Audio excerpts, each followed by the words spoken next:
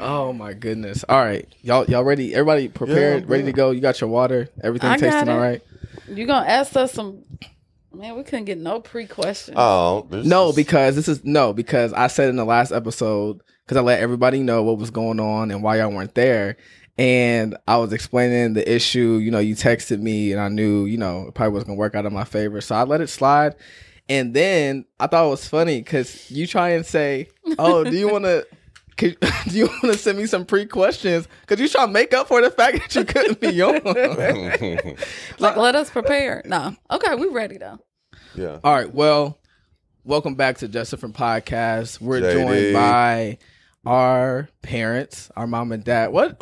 You already April and Gary Starks to Minnie, my mother and father to us. We had an amazing time the last time they were on.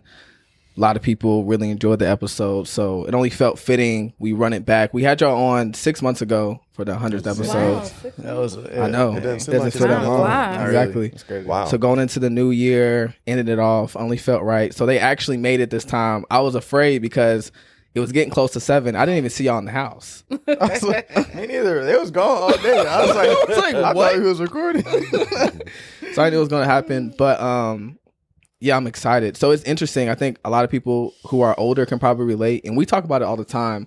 But, as you get older, your relationship with your parent kind of evolves. And I don't know, like everybody kind of has that switch, I feel like. Whenever you come into adulthood, it was almost as if we became not necessarily friends, because there's still like a lot of reverence and respect that y'all are my parents, but we just got a lot closer. It felt like an adult talking to an adult more than anything. And I find myself like still learning a lot about you all now. So so my sister's birthday was this past Wednesday. We were going out to a steakhouse and we're in the car. My mom's getting kind of irritated with my dad because he goes in the wrong direction, right? And for whatever reason, I am thinking about I was like, I forgot, not y'all old, but y'all are older. And I was like, man, I was thinking about in the movies, how they're going on a road trip and they got like the whole map. The map. That big old. And it just like dawned on me like, man, did y'all ever, in fact, y'all probably grew up without phones and whatnot. So I asked y'all, and what'd y'all say? Did y'all actually have to use physical maps whenever you were like driving or whatnot? Where'd y'all go? What'd you say it was? Well, when we went to New York, a friend and I, we had to go through a map. Yeah, to AAA. get there. Oh, you stopped at AAA. That's what it was. AAA, and they probably still do provide this service to where, you tell them where you're going and they map it out for you. Oh, but okay. now you have technology, you have the phones and everything Google like Maps that. and all that. But back then you had the physical maps and you would go and they would come in like a little package that were about this big. Yeah. And you open it up and they would have everything, what interstate to take. They would have basically your route highlighted for you. Oh, snap. How much that service cost? I forgot how much it was because back then our for it? parents paid for it. So, Oh, okay. yeah. Okay. Yeah. Or it came with a AAA And then membership. this was funny. Then I started thinking about music because I've been having a lot of conversation about like music and how people used to have to buy records. And what was it called that y'all had to get? The cassette. Yeah, the cassette tapes. tapes. The cassette tapes. Yeah. No, what did Daddy say So he had in to your do? car, you He would bootleg the song off the radio.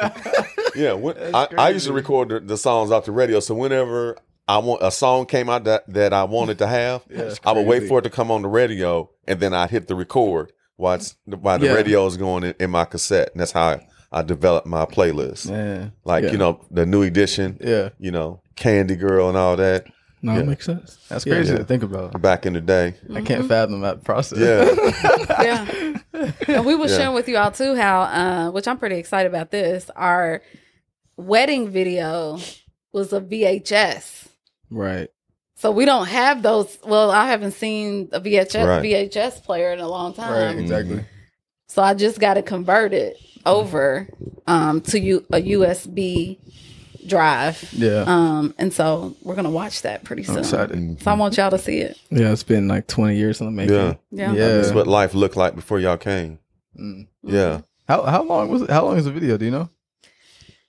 It was about Hour and a hour. half. Oh, it's not okay. Because it's We have the a little reception movie. also. Yeah, it's like a little Oh, movie. yeah. Got you. Because it's the whole wedding ceremony, and then it's the reception. Okay, I didn't know if it was like a little montage, like people doing the hoop mixtapes and they do like highlights. I didn't know if it was a whole thing. I didn't know what it was. But we go, okay, we have a little movie to watch. Okay, I'm excited. You all see how it was done back in the day. Yeah, that's important. All right, so the first question, we had y'all send in a few more questions. I put up an IG poll.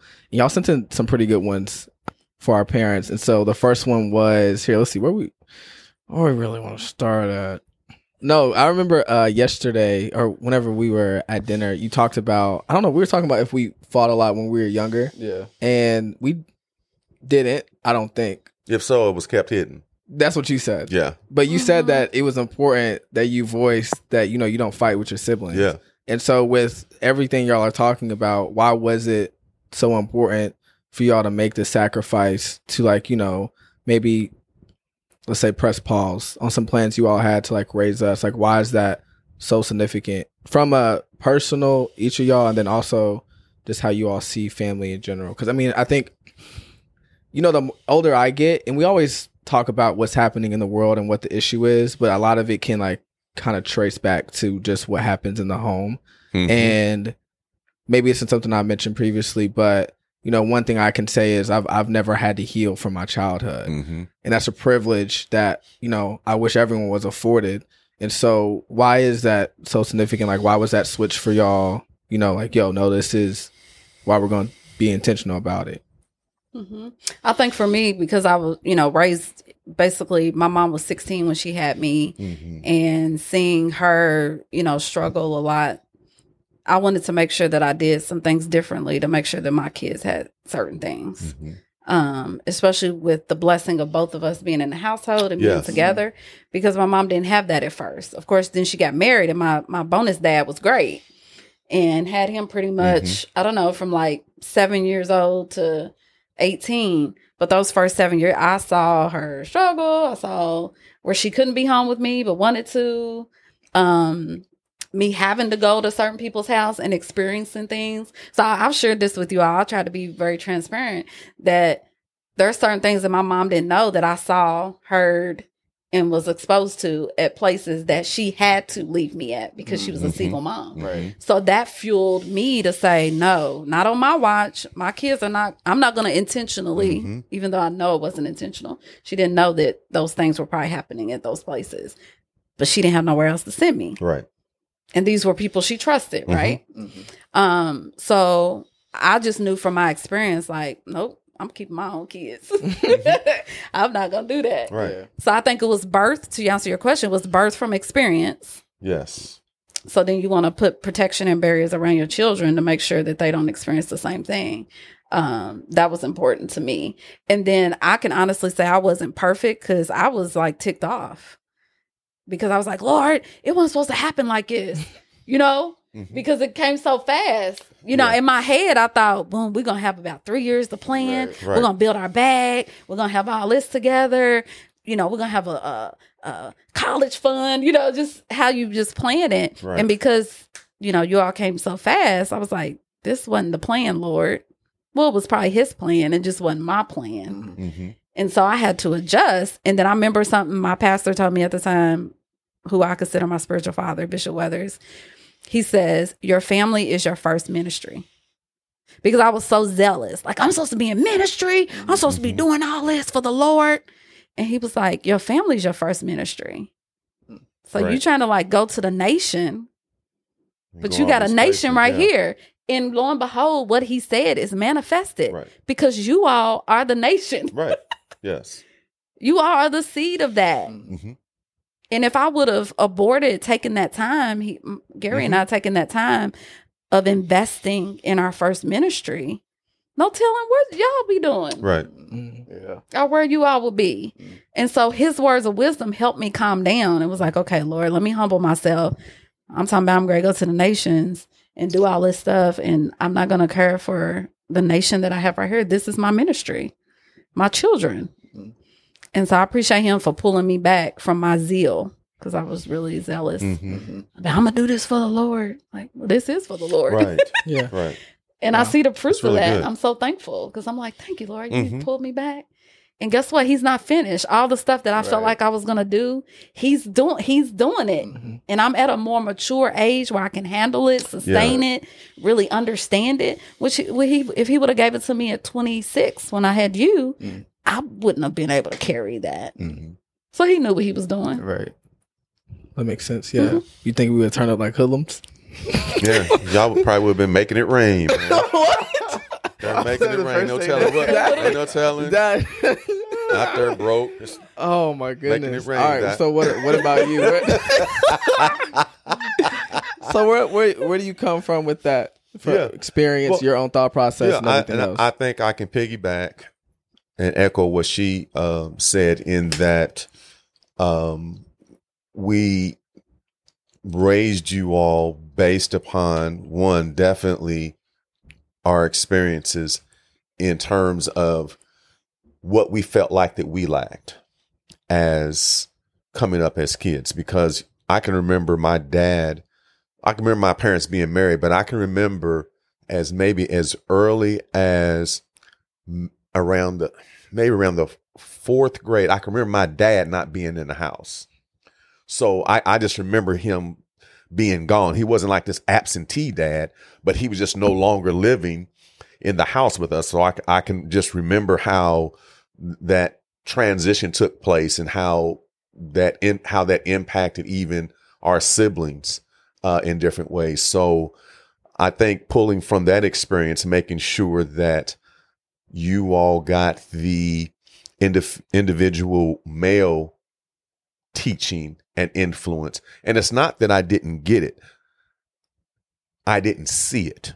Does that make sense? It's not that I didn't get the instruction, but it's one thing receiving the instruction and actually see it in action and being demonstrated. Yeah. You all had the opportunity to wake up and see me get up, go to work, or, how I keep the house, how I run my household, how I treat my wife, how I treated you all, how I treated other people.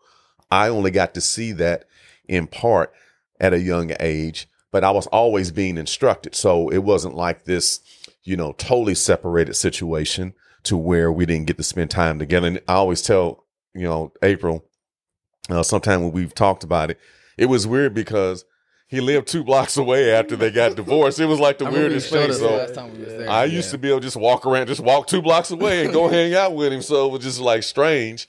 But I wanted to make sure that you all had that access.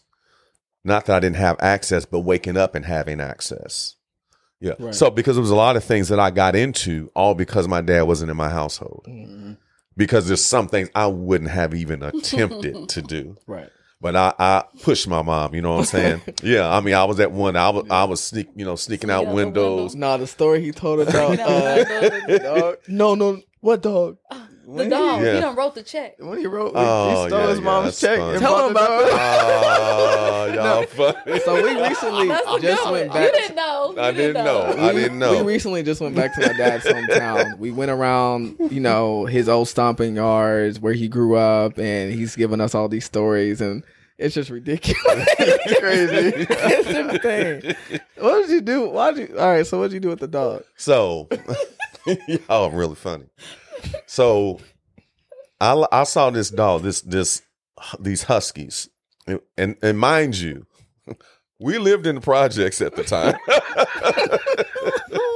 So I saw it was from the projects from where we lived at. He was maybe about 4 or 5 blocks away from where we stayed. So I remember coming, getting off the bus, coming from home on the way home, and I would see these huskies. And I was always a dog lover. And I was like, man, so I just went and talked to him. I said, man, how much are those? And he said, well, they're $150. I was like, man, okay.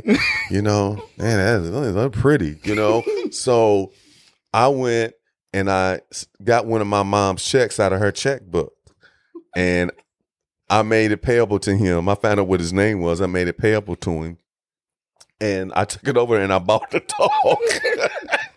And I brought it back. And my mom's like, where you got this dog? Oh, this guy, he gave it to us. You know what I'm saying? But I didn't understand the banking system at that time, right? Yeah. So all of a sudden, like a few weeks later, maybe about a month. She comes in and I hear her talking to somebody on the phone saying, girl, somebody done got into my checkbook and stole my check. She's talking to somebody on the phone. So she finds out who the check was written to, and she goes and she talks to the guy. And she says, no, a kid brought a check down here, and he bought the dog. Oh my goodness! Yeah. No, but the crazy. I didn't know the check was going. I didn't understand how the checking system works. No. The craziest part is he tells us that story. We're driving down the street to another neighborhood, and he yell about, "Yeah, this guy stole the dog." Somebody stole the dog. Somebody stole my dog later on after we moved from the projects and got our house. Somebody stole my dog. Yeah, that's funny. And I knew who stole it. And he swore up and down. I said, dude, that's my dog. Because he had a piece of his ear bit off. I know my dog. But yeah, anyway. Yeah, he got me. Yeah. But to your point, I mean, just certain mischievous things that you wouldn't it's stuff try. I wouldn't have gotten away up with. Yeah, if your dad was in the house, you wouldn't have tried that. Oh, yeah, it wouldn't have happened. Yeah. Well, we never would have been in the projects. Yeah, I mean, you know what I'm saying? That was just a trickle-down effect of the divorce because he was the breadwinner. So when they split up while he did pay child support, then she had to make accommodation like, okay, where are we going to live? Because we no longer can keep the house. So that was, our next stop for about 5 years. Yeah. That we were there. Maybe 4. Yeah. But I had fun though. I didn't have like the bad project story you be hearing about today. Yeah.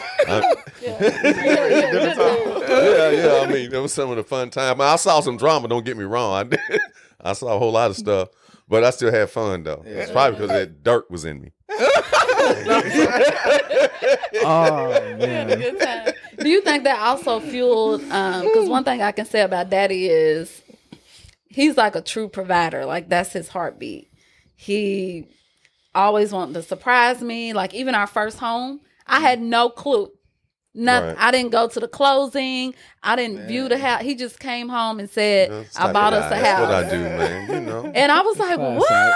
It's like, "We moving. Pack your stuff. I got you." And he drove me to see it and all that. But he loves doing stuff like that. No, just to get it done and to make sure his family's taken care of. And it was a beautiful home. It wasn't shabby. It was nice. Yeah. And so we just couldn't maintain that bad boy because I think I ended up getting sick. Mm-hmm. Life. Really. Yeah, just life. Yeah, and so we was up in there for a number of years. Yeah. That's when y'all was real, y'all didn't hardly remember it. Because that was at home I saw that I was like, man, we'd probably be there for a long time. Yeah. Good memories there because some of those photos that you all see, like when you're on the porch, Darren's in the bucket. I know they on their little cars. I mean, it was just like fun things that we experienced there. Which you all remember some of them, like the neighbors, the little guy, and Travis. Yeah, he's over peeing in the backyard. That's crazy. My boy, you better get over it. But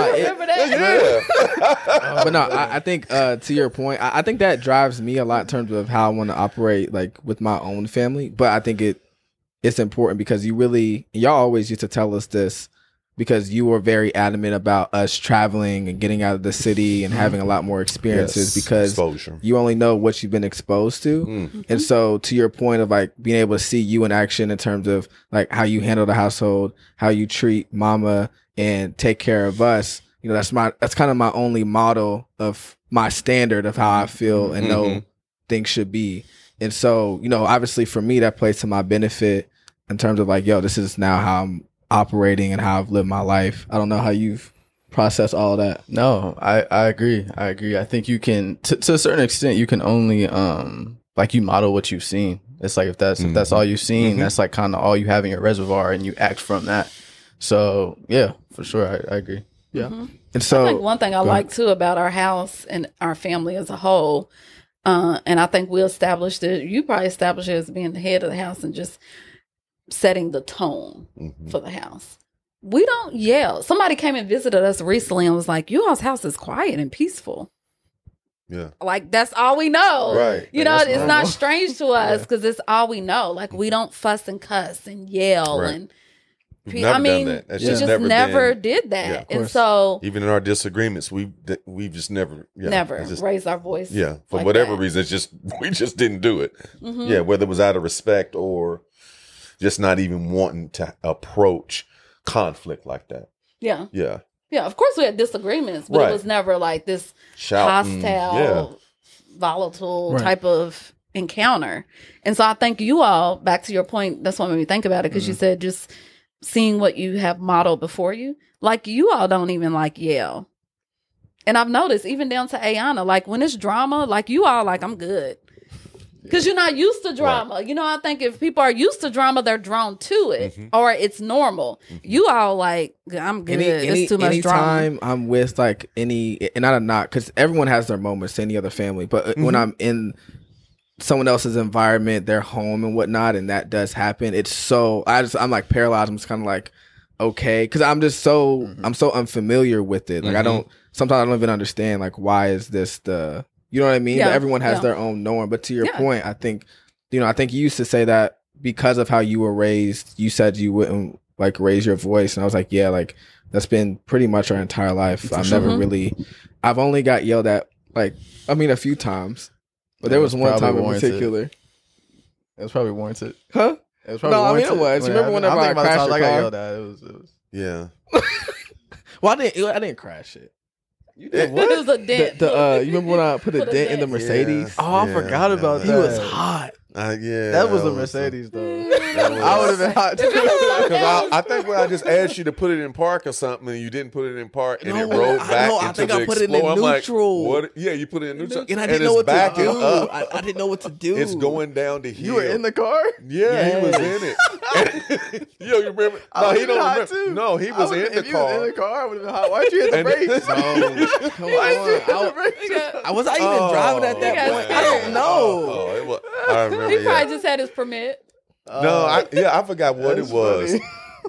And yeah, That's the only time I can really that wasn't remember. good. I do remember the dent though, and I think I remember y'all Yeah. telling me that, but I wasn't there. Yeah. I wasn't there for that. I didn't see that. But that's funny. It wasn't funny at the time.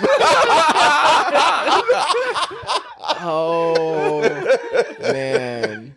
All right, so because Yeah. I've never really asked either of y'all, but you know, to what I mentioned, since I really haven't had to I think sometimes not that you start off your adulthood, let's say at a disadvantage, but you're kind of coming into adulthood with a lot of weight, if that makes sense. You know what I mean? Like in terms of like what happened in your childhood, it's like, oh, you're trying to like strive for the future. We're also trying to like meddle through everything that happened to your past, right? Like I've kind of had that opportunity to really like step into it without all those like, you know, like mental blocks sometimes and those like triggers or whatever it is. Like, and mama, like you kind of speak to this more since you probably handle a lot of people that go through it, but like for you, like how did you kind of handle or like heal from like all your childhood trauma or what you experienced? I think, honestly, at 20, so my testimony is at 20,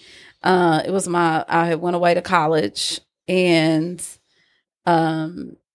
went to a church in the school, like the city that the school was in. And honestly, I had a personal encounter with God that literally changed my life.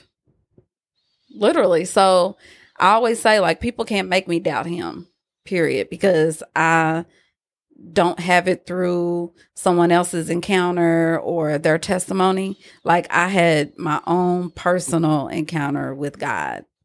And literally, I know it's a cliche for some people, but literally the things that I used to do, I did not want to do anymore. And some of the blockages that I had, God, it wasn't me, like God healed me. God healed me to love my father, which Gary knows my background. Time wouldn't permit for me to share that, but to love my father after I got saved and to want to have a relationship with him despite not having a relationship all my life. Now, this is 20. I got saved at 20. So at 20, like loving this person despite the trauma that would have held me up more in my young adult years. Right. The Spirit of God just touched my heart and allowed me to break through from some of those things. Even the things that I'm, alluded to that peradventure happened at homes that my mom had to have me stay at when I was younger. Those things that I saw and was exposed to. God, girl, I got you. Just healed. No resentment, no anger. It's just like he allowed me to have forgiveness and to move forward past those things, to understand his true love for me, that his hand was always on me, that he had me no matter what. All of those things that transpired in my college years while I was there and going to that particular church just changed my life, honestly. I can't even take any glory for it. I mean, it's God that did that for me. Of course, to sustain it, it took work, but my seed of faith began that work. Mm-hmm. My seed of faith in him allowed him to be in me, through me, with me, to walk through even when those things came up, that I could see it from the lens of God and not the lens of my humanity, which would have took me probably in a low, right, or would have stagnated me. So I think that is honestly the truth. I mean, some people might look for some other answer. I don't. Like, I'm kind of like the men that said, Jesus Christ, have, money have I none, but such as I have, I give to you. And it's Jesus. Like, that's who helped me through those things. So that's my answer. Sticking to it. No. So what do you think about, someone sent in a question a while ago, because I was asking like what they want to cover on the podcast. And I thought it was interesting. Like, what do you think about like self-help and how that relates to our faith, if necessary, applicable at all, the balance to that? Yeah. Now that you say that, because, sometimes it's, people think it's like an either or with like, whether that be like counseling or anything else. Right. But like, obviously if the base is, to your point, like our faith and like Jesus, I mean, I think that's a good foundation to have and what it should be. Yeah. But I was just wondering, I'm curious actually. Yeah. I think you said the key word is balance. Because people live in those extremes. So some people live in the extreme of like, as long as I have King Jesus, I don't need nobody else. I don't need nothing else. It's just me and Jesus. Right. And that's an extreme. And then you have the other extreme that's like, well, I'm good. He put it all in my hands to do it. I'm supposed to just do it. Well, it's really a merger of the two. That's why the Bible talks about faith and works.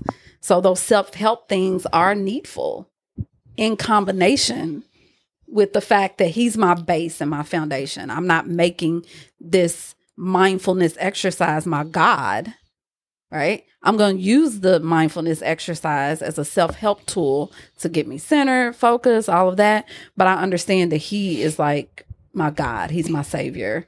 And anything that goes contrary to like him, then that's when I know, is this a good mix? This might be oil and water right here because it's not mixing well. But if it can balance out and allow you to bring application to your walk with God, absolutely. Yeah. You have to. Makes sense. Yeah. And then, Daddy, I'm not skipping you. What's your question?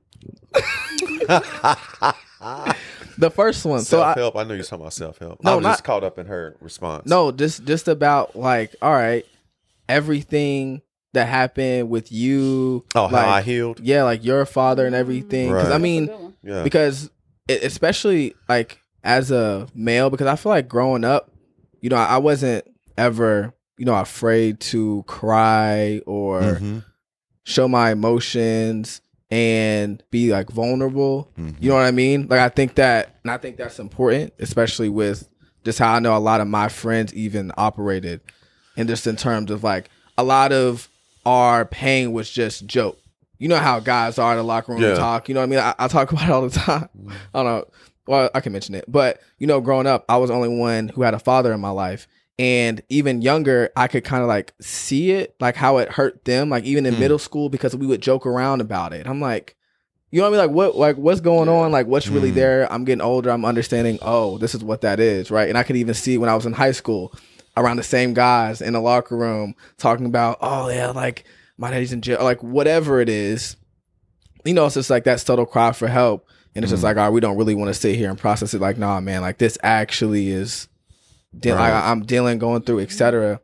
So I was wondering about you because, every time, because I mean, you built your first house at like 23, 24, and it's something crazy like that. You decided to like forego college and like go the paralegal route and had an immense amount of success, still are. And so, you know, I know you've been able to still achieve at a high level. Mm-hmm. So I would imagine that, you know, there was a lot that you still like decided to like, you know, not allow to weigh you down or take with you when you were doing all of that. Mm-hmm. I think that I probably, for one, I probably healed organically, and I will explain that. But I believe with me, I did what normal men do initially. You just kind of keep going. It's not that you don't know that it didn't take place.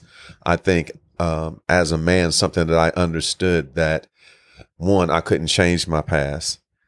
And two, men, and this is just my philosophy, we don't always have the, excuse me, the flexibility and the downtime to just go and lay around and, you know, woe is me.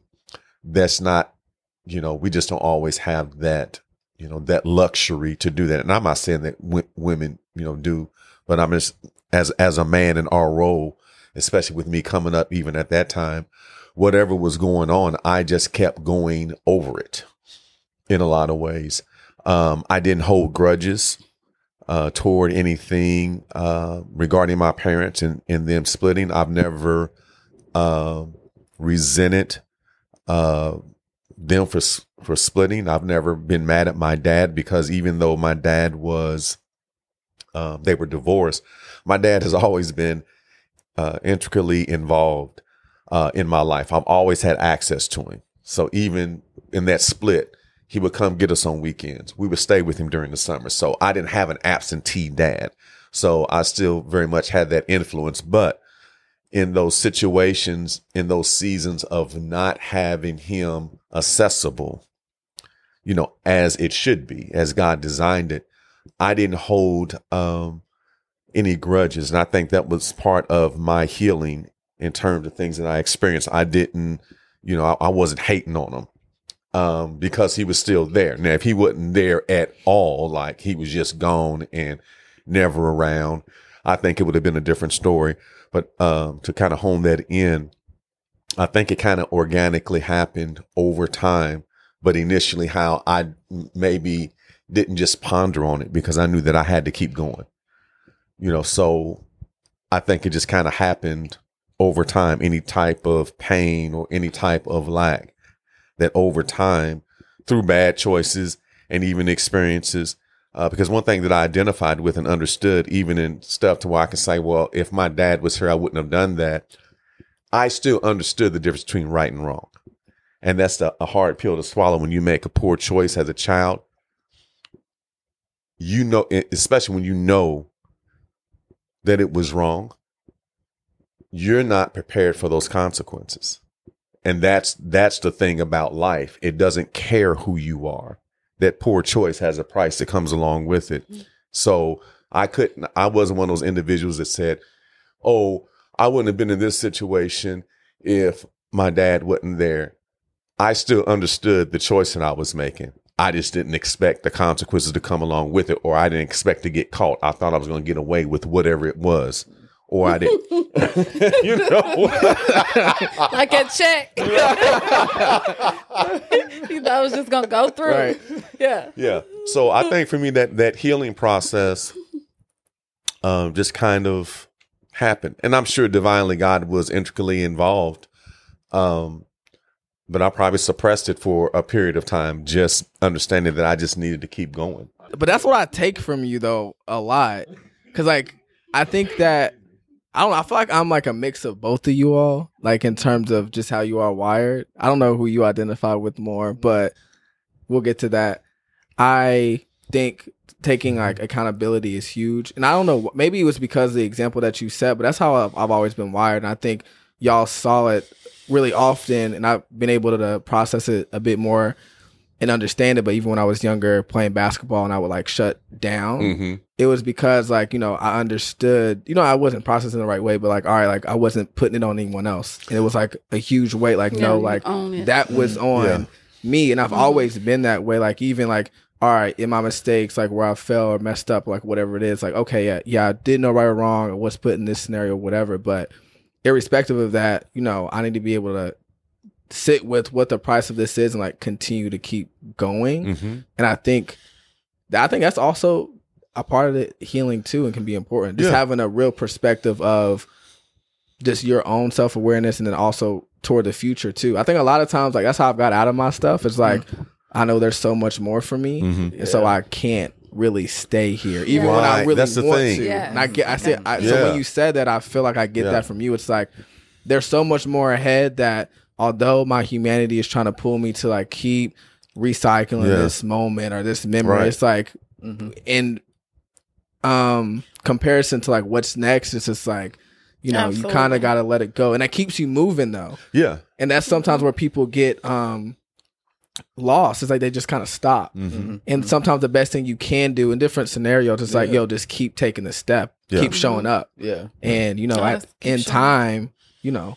And a lot of people see that as insensitive. They're like, oh, you don't care. I do care. I just don't have time to stop. You understand what I'm saying? I mean, if you stopped, I'm sorry that you stopped. I'm sorry I did that. I apologize. Please forgive me. You know, and we can keep talking about it, but I'm not going to stay there because I can't, because life is going to keep going on. The days are going to keep coming. The seasons are going to keep going. The years are going to keep passing. How long am I going to sit here in what I did?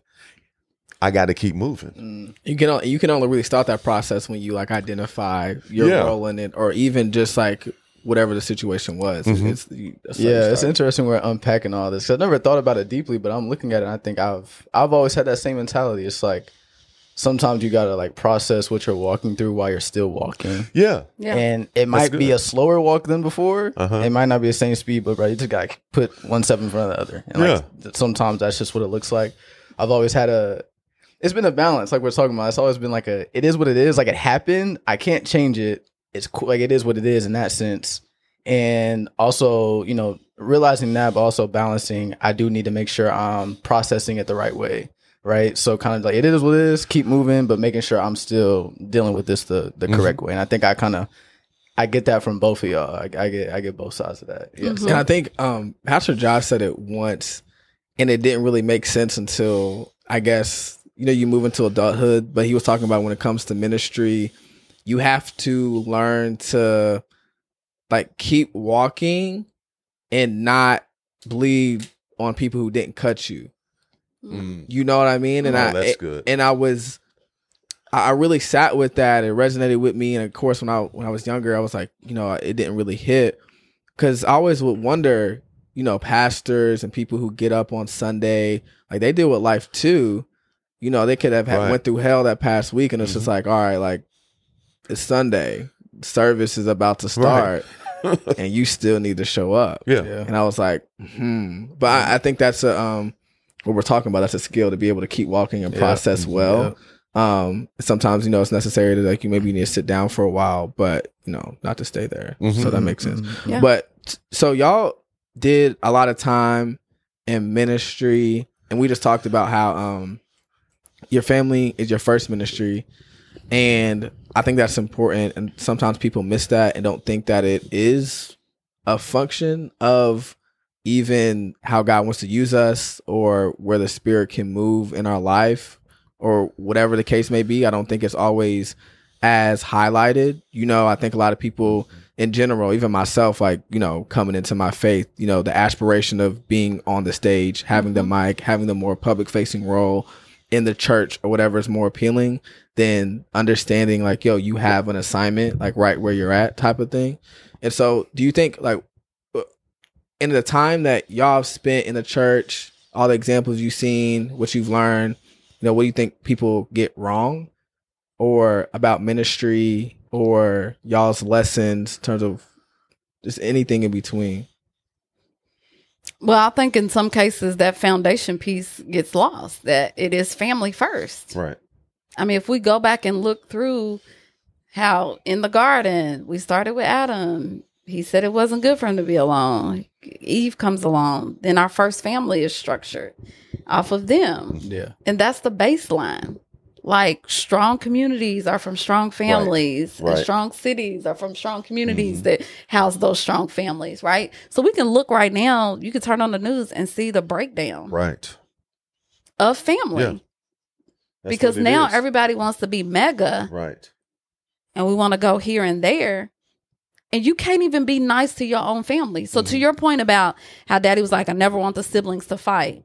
How do we let you all in good effort behind, if it was behind the scenes, but we don't have to hide this because you all don't do this. But if you all were fighting, bickering with each other, don't have like each other, and now you going and speaking to the world, talking about you gotta love your neighbor.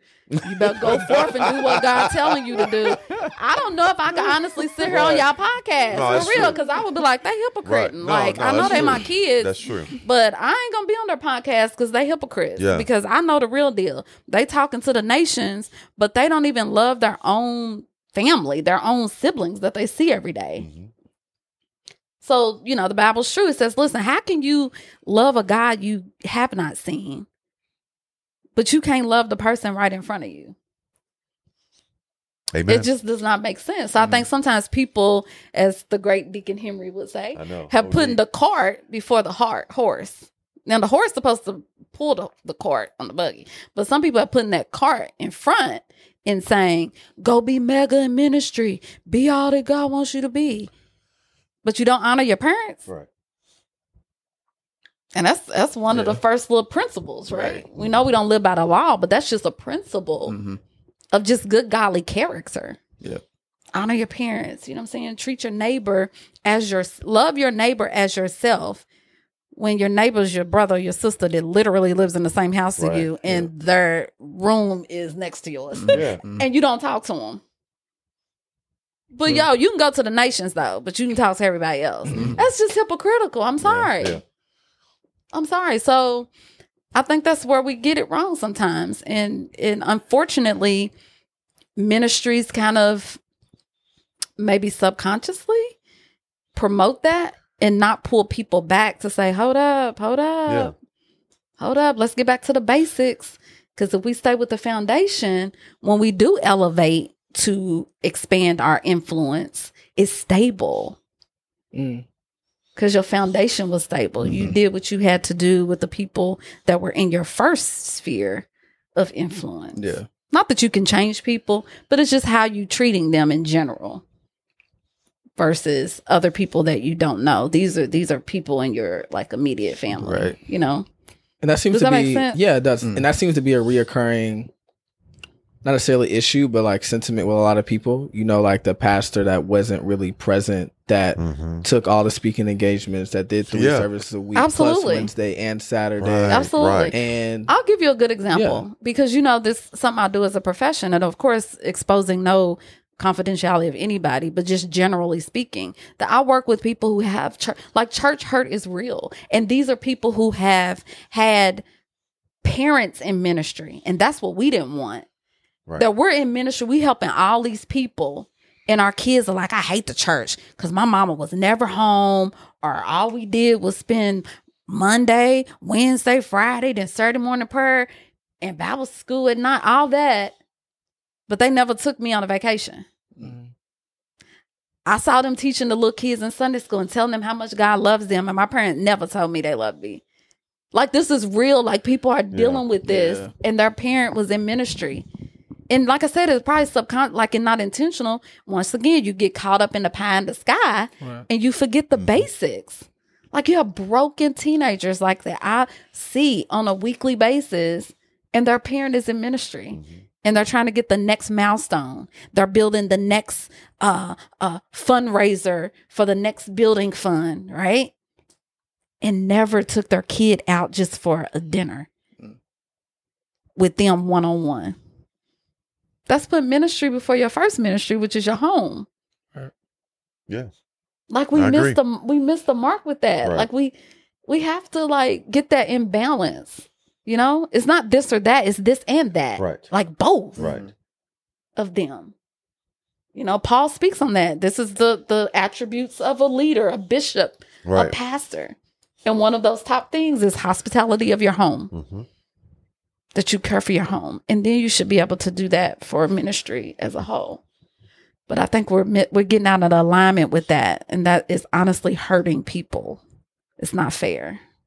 No, yeah. I just heard someone, her name's Jackie Hill Perry. She said a lot of people will just like do things in the name of God, like with a spirit of greed, though. You know, like they just are just looking for more. It's driven by ego or their pride. But, you know, it's for God. It's advancing the kingdom. It's building the church. And it may actually be doing those things, which is the deceptive part that a lot of people may not see on the outside. But, you know, what's happening in their own heart is just a lot of those other things where, you know, you put, you know, the cart before the horse and then it all just kind of falls down. You know, what's interesting about that is when people say that they're building that for God.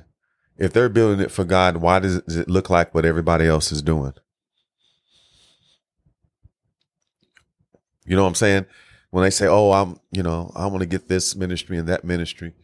Why does it look like everybody else's? So God is making everybody's in ministry look the same because you are implementing what's already done, what somebody's already done. So God is no longer creative.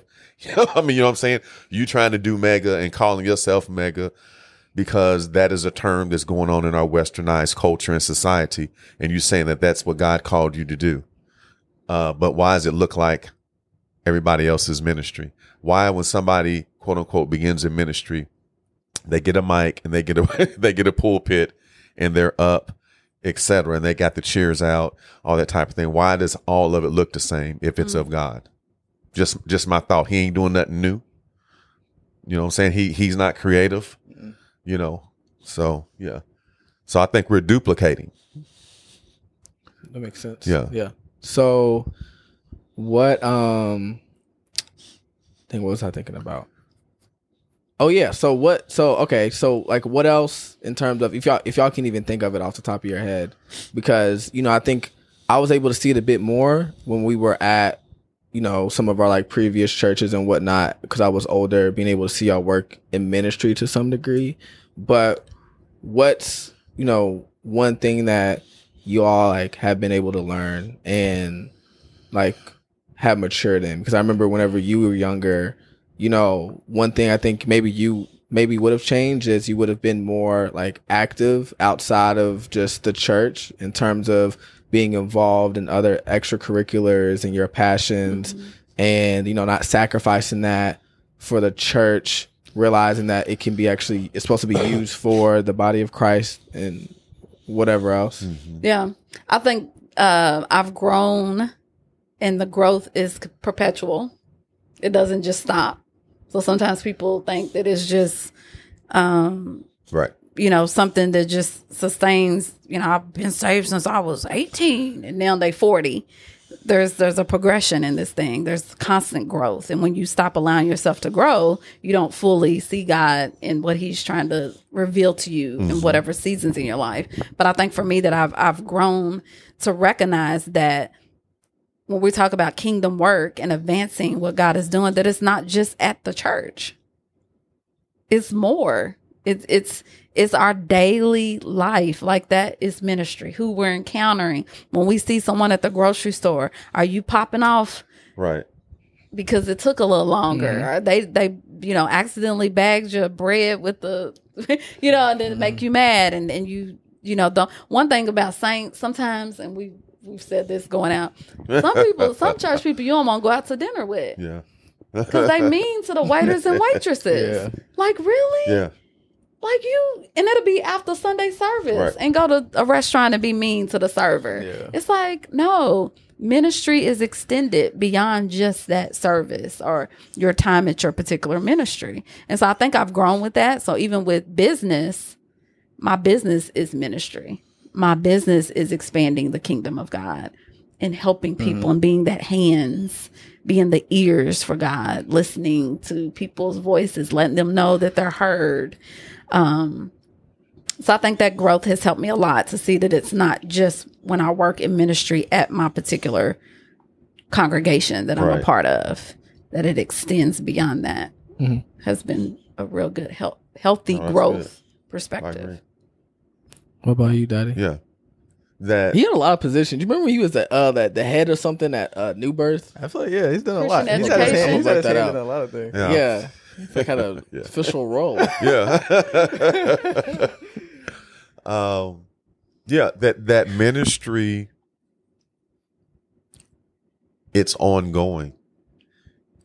It's every day that I wake up. It's making a decision it's ministry is on down to what I eat. Am I eating healthy?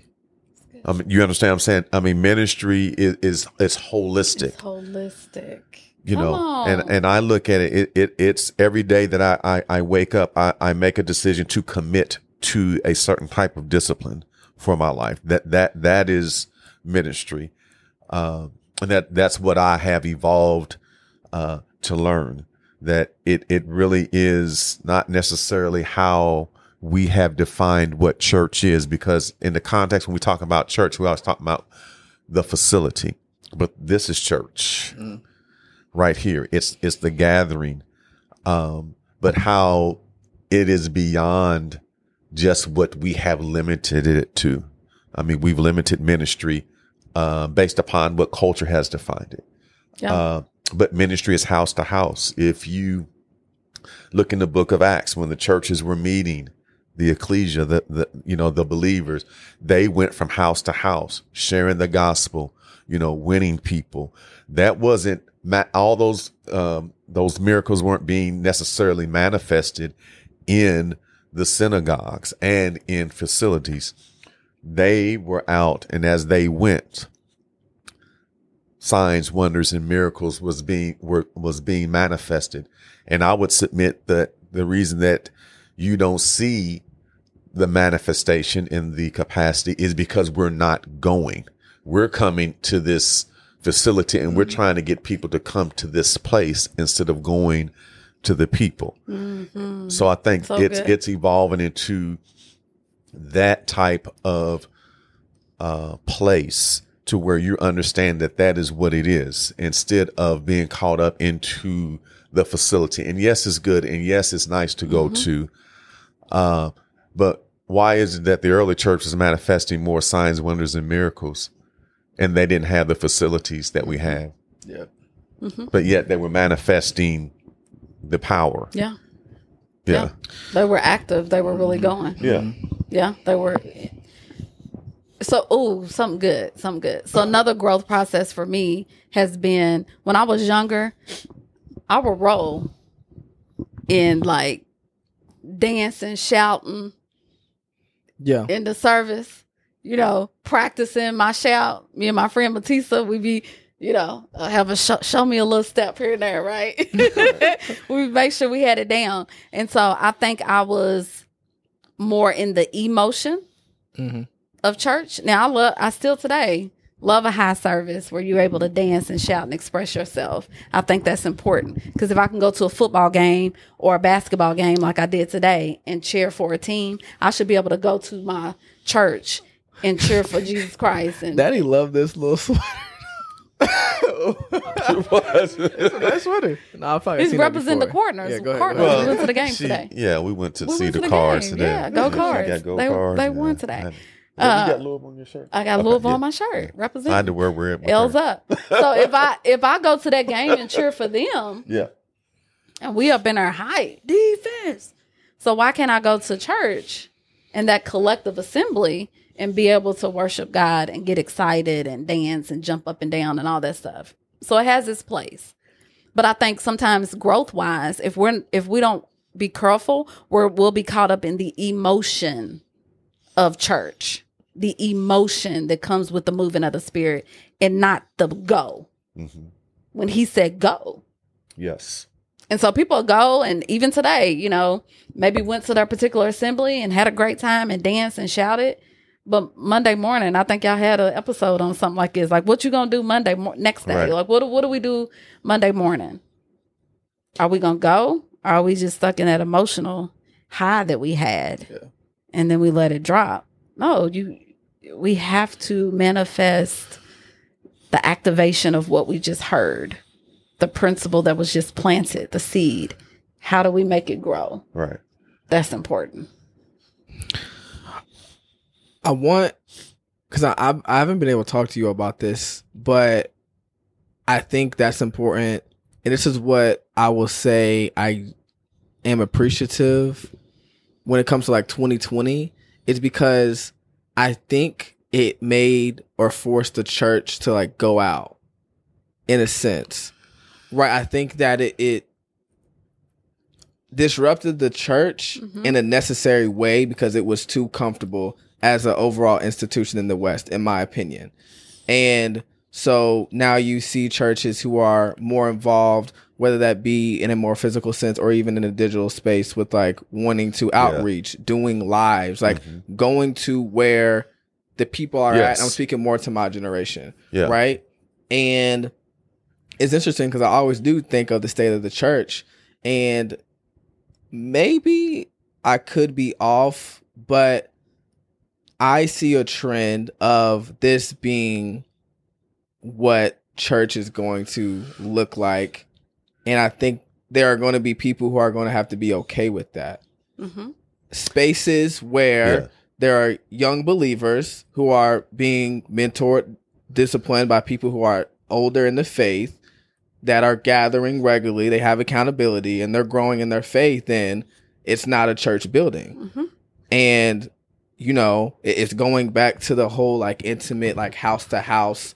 That's where I feel is like the direction, at least in terms of like the shift. Not saying there isn't a place for what we believe to be traditional church instead of going somewhere on a Sunday and there being worship and whatnot. But that's what I think. I most definitely agree. I think, because I've been thinking on that a lot about even just the end times. And I know the word talks about how there would be like extreme persecution of us who are image bearers of Christ and who are believers. And there will be a time where we're not going to be able to meet in public spaces and buildings, right? There's places in the world right now, China. That's right. Underground churches. They're not allowed to gather in buildings. And although we're not seeing that now in the West, there's going to come a time where it's going to be like that.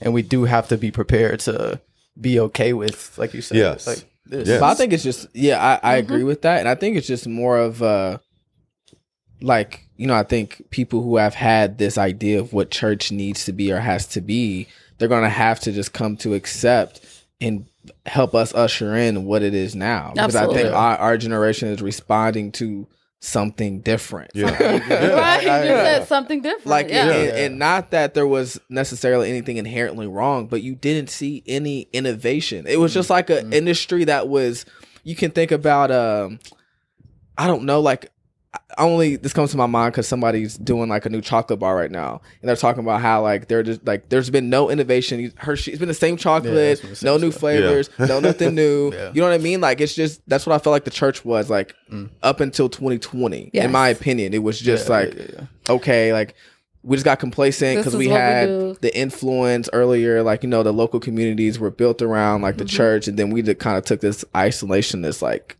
position. Let the culture run rampant, and just was kind of like, we'll just stay in our little part. Yeah. I agree with you, and I just want to say this. I'm proud of you all's generation, and I say go, go, go. Like I cheerlead this generation because I believe it's the kingdom's most wanted. I've said that probably the last 5 years. I feel like an unction from the Spirit just let me know, like you all's generation is the kingdom's most wanted. And people who are kind of set in their ways and want it to be like the same, they just might miss the shift. Does that mean that they're not saved or that they're not God's people? Absolutely not. We're not saying that. They just may miss the shift. And if they do, it wasn't necessarily intended for them to usher it in. Right. So go, your generation. All the people that watch this podcast, that certain things connect with them in their spirit. They know that God is leading them. They're hearing the voice within the voice that God utilizes you all to speak at various times. Go. You have to. And sometimes those shifts and change are uncomfortable because the people or the masses who have done it the same way for years and they're comfortable with that don't know how to shift. But you still got to go. Same. I think we talked about this one time kind of at dinner or something, how Kirk Franklin was so innovative. And the church was like, oh my God, like he's a hellion. You know what I'm saying? Like the staunch, you know, ones who was in their mold was like, he's just this and that. Guess what? He had a people to touch. he broke through some barriers. His testimony is probably bigger than what we know of what he had to go through behind the scenes because he was bringing in a shift that the next generation had to bring in. Mm-hmm. And so encouragement to you all, it might be uncomfortable and some people not going to understand it. You might have some old heads that are like, what they doing? They ain't saved. They're bringing it different. You better go with God. Go. Right. Go. The next generation after you all, depending on you all to do it. Mm-hmm. So even for myself personally, I know I'm not necessarily a part of your generation, but I can definitely be that push. And to your point, that wisdom from my generation who kind of probably just went with it. Right. You know, I talk to some of my friends and we sit and think like some stuff we was like, yo, this ain't right. Like we need to do something different. But for some reason in our generation, it wasn't like this grand shift. It was a rumbling of the shift because we were not complacent with it. Like we knew something was like, something got to change. Like our appetites were starting to change. You all are just radical. Like I'm just not accepting it. For sure. You know, we were kind of like not wanting to, but didn't want to disrupt. You all are the disruptors. Go. Do what God's bringing in. People will catch on later. Yeah. Because it'll be self-evident. Because to Daddy's point, the signs and wonders will follow. The miracles will manifest. Right. And most importantly, souls will be saved, which is most important beyond any edifice. The individuals' lives will be transformed. And that comes through y'all's generation. So I applaud you all, I push you all, I pray for you all, and you all the kingdom's most wanted, period. There you go. Is there a way to drop this mic? Nah, yeah. Well, we'll end it there. You got anything else to add or to say? I don't. All right. Well, I appreciate you all taking the time. Oh, absolutely. I needed to hear all of that. Yeah. You know, my mom said they had a few flights they, you know, had to catch and, you know, put us in the schedule. Nah, but yeah, I love y'all. Thank you for everything. I think I'm gonna call this FOE. I like that. Yeah. Family over everything. Mm-hmm. Yeah. I think that's the one.